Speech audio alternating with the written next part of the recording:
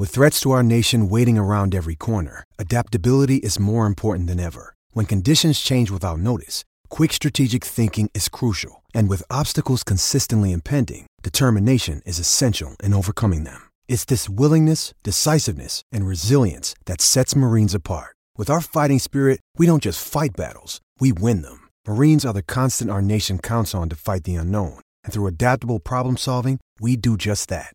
Learn more at marines.com. And if you love your footy, if you love sport, I couldn't recommend the documentary more. Some people will love it, some won't, but I reckon the majority of you will get something out of the Stan original documentary, Show Me the Money 2. It's now streaming only on Stan. And our next guest, well, he's the star of the show. Wow. The hang time this guy got was unbelievable. His name's Robbie D'Orazio from Connors Sports. Robbie, thanks for your time. Thanks, guys. Good to be here. Was there room for anyone else to get a word in or not? Mate, I just do my job and they follow. So, it's just day-to-day business and what they get is what they get. So, not sure what everyone else is doing, but, day-to-day work for me. Was there any trepidation to put your hand up? You were involved last year, I think. Was there any hesitation to be involved?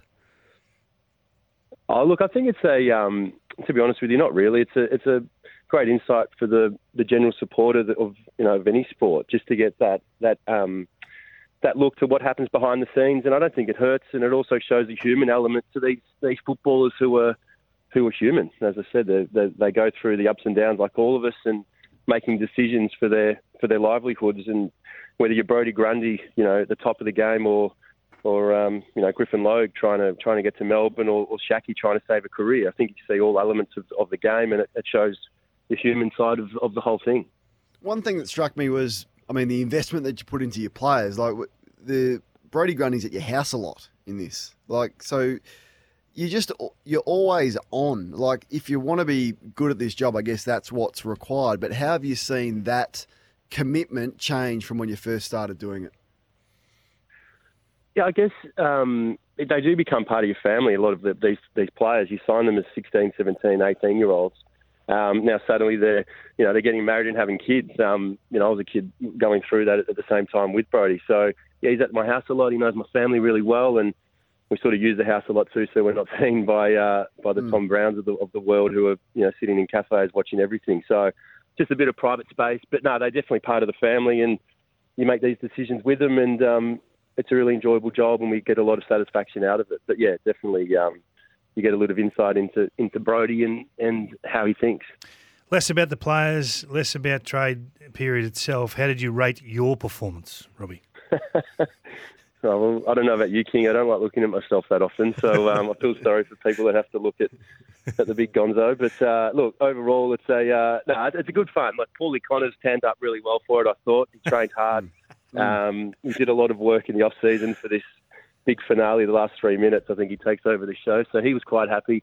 And Nick Geeson got a good run too. So no, we were happy, and it is a bit awkward, to be honest. We're not supposed to be on TV that often, but it was a great idea by Stan and Jam TV, and I think they've done a great job. No, they have. It is a terrific watch. So let's talk about deals. Okay, so I've made a comment this morning that it's up to a Collingwood or a Craig McRae or a John Longmire from Sydney, or even Brad Scott. The Bombers don't really have that big-bodied midfielder to go and get Nathan Fyfe. Find a way to rip him out of the Fremantle Football Club that he loves.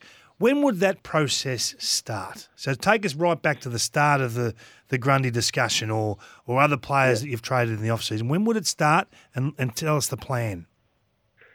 They're all different, but I think if you're looking to get a player of that calibre out of a club, it's at least 12 months earlier. Like, I think that, especially if you're moving players from the other side of the country, using Fyfe as the example, but there's a lot of planning that would have to go into it, a lot of salary cap movement. You'd have to look at what's going in, what's coming out, lifestyle. The partner would be involved a lot of the time. What does he or she do for a job?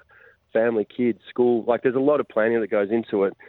But the coach is a major part of that factor. I think the coach plays a huge role in the trade period. I think the list managers do a great job.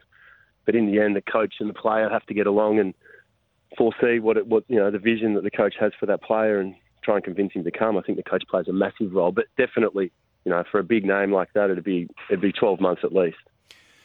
can I just ask you, so a lot of energy, a lot of time goes into the trade period at the end of season. Do we have enough capacity to put one into the mid-year period? I heard Paul's comments the other day, and I agree with him. I think it'd be a totally different way we look at it. I think your positions would be specific. I think that keeping players in jobs is an important part of our job, and keeping players, putting food on the table. So I think mid-season trade period draft wouldn't be a bad idea. I don't know how it would actually work in terms of lending or how salary cap movement would work, but I think it'd be a great idea to keep, as I said, players in jobs and teams who need specific positions to be able to reboot for the back end of the year. Yeah, for sure. The pictures from the clubs, clearly comes across, and some do it better than others. But instrumental in getting Grundy to Melbourne was Simon Goodwin and Max Gawn selling how he's going to play. We see Bowes tour Geelong and Dangerfield and Stewart, and you could just see they were blown away by it. You spoke about Hawthorn's pitch to Bowes, and they couldn't have done any more. How has this gone up a notch? Oh, I think that just the whole involvement in the club, as you said, and I think that the way the history is the big footy clubs, that helps. I know that like Giants and Gold Coast is trying to build that history now, but I think that whole involvement, you've got Patrick Dangerfield, Tom Stewart, walking Bosey through the Geelong history and the pictures on the wall, that's pretty special. And, Jack was blown away by all that. Jack was blown away by all the pictures that he had in front of him. They all did a great job, and he had to make a decision. But no, definitely when you've got Paddy Dangerfield and Tom Stewart, telling you to come, it's a massive draw card for sure.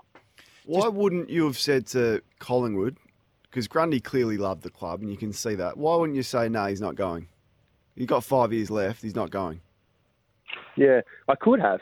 I think in the end, Brodie's the one that there was a nice conversation between Craig and Brodie, the coach and the player, and Craig, to his credit, was looked him in the eye and said, I think it's best if you do go elsewhere. So I think that's, I don't know about you, but if someone said that to me and they don't want me, I probably would look elsewhere.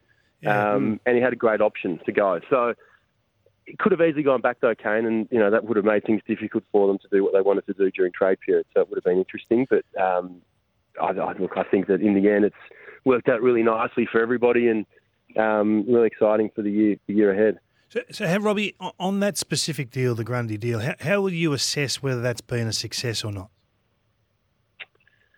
I guess personally, you mean like my own your views? Side of it, yeah. I think let's see how it unfolds. Like the Gawn discussion is going to be a big one. I know it's had a lot of commentary. So for me, I think it's the way they play together and the way that if the team wins and it's going well, and Brodie's happy to the 70-30, whatever it is. I think that if they're winning and the midfielders are getting good supply, and both Ruckman, Max and Brodie are happy with the way it's going, I think that's a win. How you measure that, I'm not sure, Kingy, but I guess the games, wins and losses keep us all in jobs. So if they're winning and the combination's working well, I guess that'll be the tick. And the way that Max and Brodie play with each other, I guess that'll be a key. Any calls from Martin Scorsese or anyone like that overnight, just on the back of what they saw? No, I've been checking my phone. Nothing, mate. Nothing at all. But, look, as I said, it was good fun, and the Stan guys are really happy with the way they've done it. I think that the one length movie feature or whatever they want to call it, I think works really well. And I know Colin Young was very happy with himself yesterday. So I did say to him, I said, how did they get you in the butcher? He said, they told me it was just a warehouse. When he rocked up, there was all those carcasses laying there. So I don't know if that's true or not. But no, he's a good man, Colin. Scary man, but good man.